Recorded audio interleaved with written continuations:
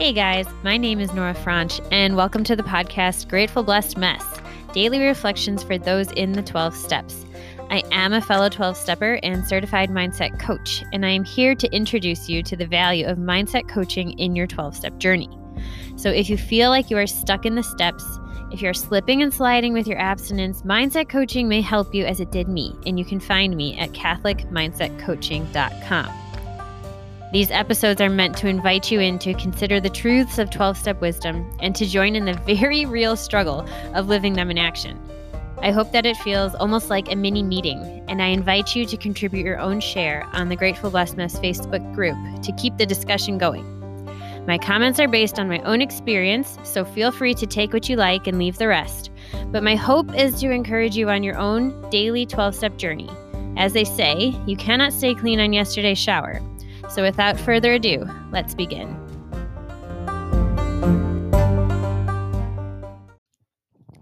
Hey guys, we are reading from Al-Anon's Courage to Change, page 115, the reading for April 24th.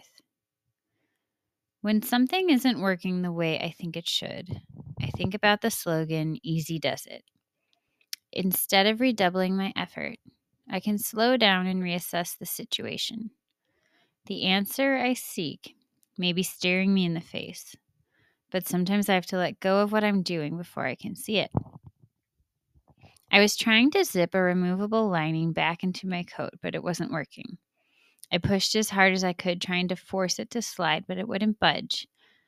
Finally, I saw that I had been trying to fit the lining zipper into the coat's front zipper. No wonder I couldn't make it work. How many times in my life have I done the same thing? Forced a solution. I've tried to zip myself into people and situations that didn't fit me, becoming frustrated and disheartened in the process. But I've learned that easy does it. I can take the time to see if I match what I think I want to jump into before I start zipping. My life is more serene because I'm not pushing to make myself fit somewhere I don't belong.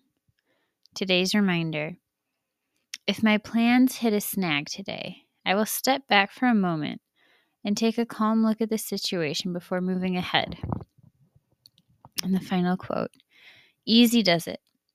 Think about it when you're in a hurry to do something and everything seems to go wrong. You'll be surprised how much this one little idea can do for you. Okay, so there is something very significant that I found has helped me a lot. And I know that in the early years in program, a common question I asked and heard other people ask is, how do I know if it's me talking or God talking? I think that's a really common question for a lot of us, because it's like, in a moment of indecision, sit quietly and wait for, like the next right thought kind of a thing. It's like, well, how do I know if that next right thought is right? If it's coming from a good place. And there's something 100% of the time that is true. And it's that there will not be urgency. If it's coming from your higher power, the intention will not be to force. It will not be to make it happen now. It will not be to make something fit and to ask you to force yourself into something that you aren't. And I think these things, this way of going about life, is so much of our upbringing, whether directly or indirectly, something we just assumed. Maybe this is just what children assume. It has nothing to do with parenting, perhaps. But I think children study adults. They want to be loved.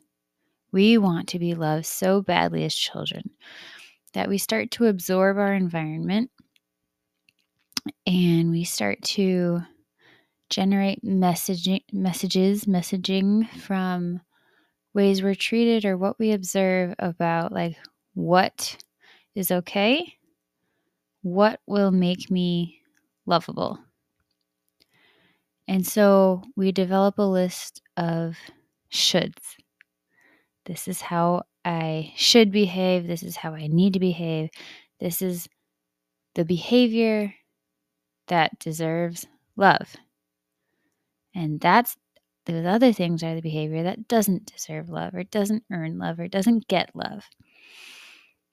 And so when we act from a place of should, these manuals, you may hear it called, these ways, this like rule book of living that isn't necessarily based on good truth or isn't necessarily, communicated with other people. These manuals we have, this personal rule book, often leads to us forcing things to fit, changing ourselves to fit a mold that is not our mold. It leads to a redoubling of effort, that ungodly self-reliance of like, no, I will accomplish this thing. I will have this life. I will, insert whatever it is that we think life should be.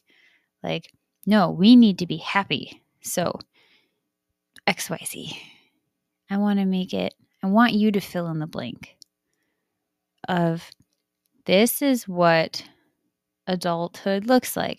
This is what marriage looks like. This is what you need to do to make me happy. This is what I need to do to make me happy. This is what's wrong with the situation that is leading to my dissatisfaction. And it's all backwards. Because our emotional wellness, health, stability, our emotional state can never depend on an outside thing if we want steadiness, if we want sobriety, if we want our emotional state to reflect the constants of the great reality who is our higher power. As long as we have these manuals and operate from these ideas of how things should be, we will never be free to accept how they are, to accept who I am, how I'm made, the life I'm meant to have. Because if I'm completely focused and getting bent out of shape over how I think things should look based on observations and suspected messaging that I received from other people about other people's lives, or perhaps like a cultural suggestion of how things should be, that doesn't leave any room to figure out who I am and how I get to show up in this life. I hope I haven't been too vague, but there's something here. It's very easy. Once we know how to do it, it's very easy to start to identify our manuals that we have for life, for ourselves, for other people, for certain kinds of relationships, whether they're personal or work, or just how one should behave in a social setting or on the road, whatever it is. If someone doesn't hold the door for you, you're like, okay, if that's the way you want to be, that's a manual. If someone, I don't know, if someone orders something ahead of you and you have a judgment about it, that's a manual. If somebody is too bubbly in the office and it annoys you, that's a manual. And the problem with manuals is that they sound really good. Like, you should be quieter so everyone can get their work done. Like, good. But if it leads to judgment and condemnation and self-righteousness, well, there's something there that's not good. And if you have a judgment about how someone drives on the road, like you shouldn't be speeding. you shouldn't be driving erratically. Like, yes, that is a good thing. But if it turns into road rage and flicking someone off or yelling at them or cutting that person down, well, now they're just two bad men, as St. Augustine says.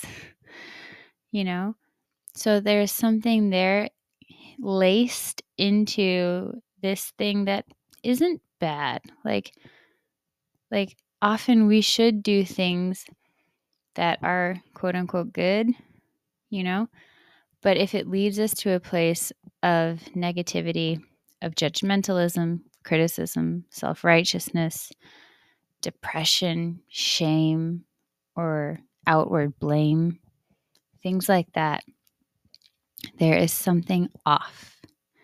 There is something where we are trying to force something into a mold, and we are not allowing the space of either ours or another's freedom.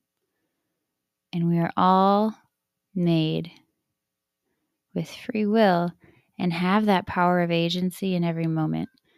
And if there ever comes a time where we try to force, change, manipulate somebody else's choices, their use of their free will, whether we have good intent or not, the ends do not justify the means for ourselves and for other people. We need to allow people to live in freedom. And I'll end with this one quote from JP2.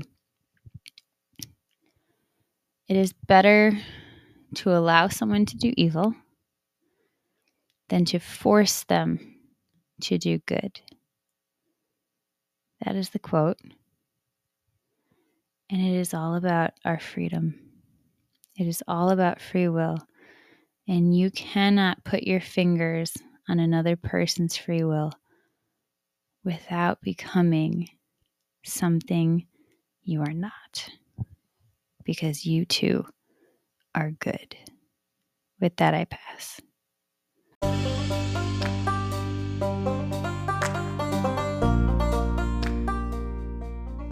Thank you so much for listening to today's episode. If you feel that mindset coaching could help you on your 12-step journey, please feel free to reach out and find me at catholicmindsetcoaching.com. This is not a replacement for 12-step work. This is something outside of the 12 steps. It is simply something that has a heart for the 12 steps and those who are in it. And so, welcome. If you're here, chances are you may also be a bit of a mess. And I hope that you can learn to find some gratitude in the blessings that have come from your messes.